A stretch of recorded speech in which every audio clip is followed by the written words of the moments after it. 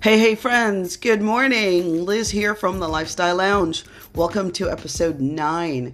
Before I get into our topic today, I would like to take a moment out to wish everyone a great week, a great summer. Today is the last day of school for us here in Palm Beach County, and I hope everyone is practicing good mental health. So today we will talk a little bit about communication, specifically with the family. I hope everyone considers their tone, their body language, and the words that we use and the things we say when we talk with our family. And you will note that I will say talk with or speak with, not talk at or talk down. Communication with the family, communication with your 2-year-old or your 10-year-old or your 15-year-old, and communication with your spouse. Be certain that we're using respect, a respectful tone, a respectful language, respectful words. And there are times where you have to be firm. If you're doing a discipline, you have to be firm, but still you can do it with respect. So there's a book by Daniel Goleman called Emotional Intelligence. Very good read if you have the chance to pick it up and check it out.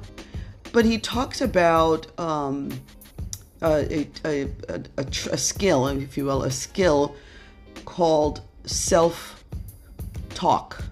Self-talk.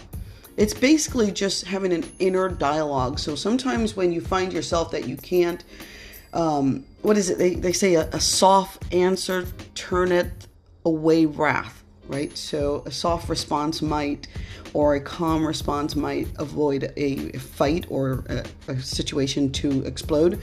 So inner dialogue, if you find yourself going into an argument and you are steamed up, maybe take a moment, turn away. I do that a lot. I turn away and I have a chat with myself. I remember when I was a kid, and I'm sure some of you do.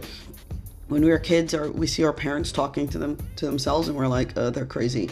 Well, yeah. So take the time out to have an inner dialogue. That helps you deal with a situation. It helps you deal with a situation, and I think it's important that we practice self-control when it comes to having a conversation, especially in a heated argument with our families. So pick that book up and check it out. The other topic for me under this topic of communication, under the subheading of communication, is the language of love, your children's love language. And it's not French or German or Spanish, but love language as in what do they need to be responsive? What do they need from you to be responsive? You have to find a way to get into your children's emotional cranium in their brains. Find a way to get in there. Check what makes your child tick.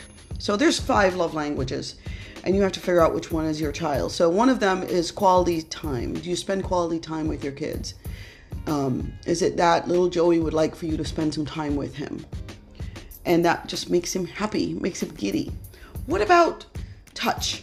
My child, I know she loves hugs. We love hugs. We hug it out all the time. We hug when we wake up. We hug when we see each other off the bus.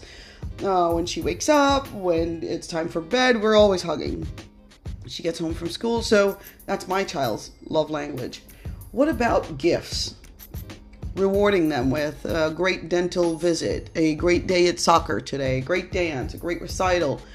Little gifts, whether it's ice cream or flowers or a new small toy or a new book or download a new game for their electronics. The other is affirmations. You can do it, son. You did a great job today. This is so awesome. You're great at this. Affirmations.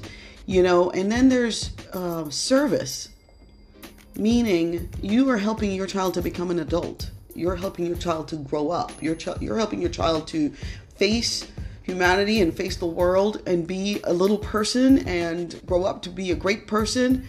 And you're teaching them life skills and do good deed like projects. So those are the languages of love for children. Find out your child's love language. And when you do find that, please take the time out to harbor that. Take the time out to practice that. Whatever it is that you find that you can fit into your day, but don't fit it in. Do it.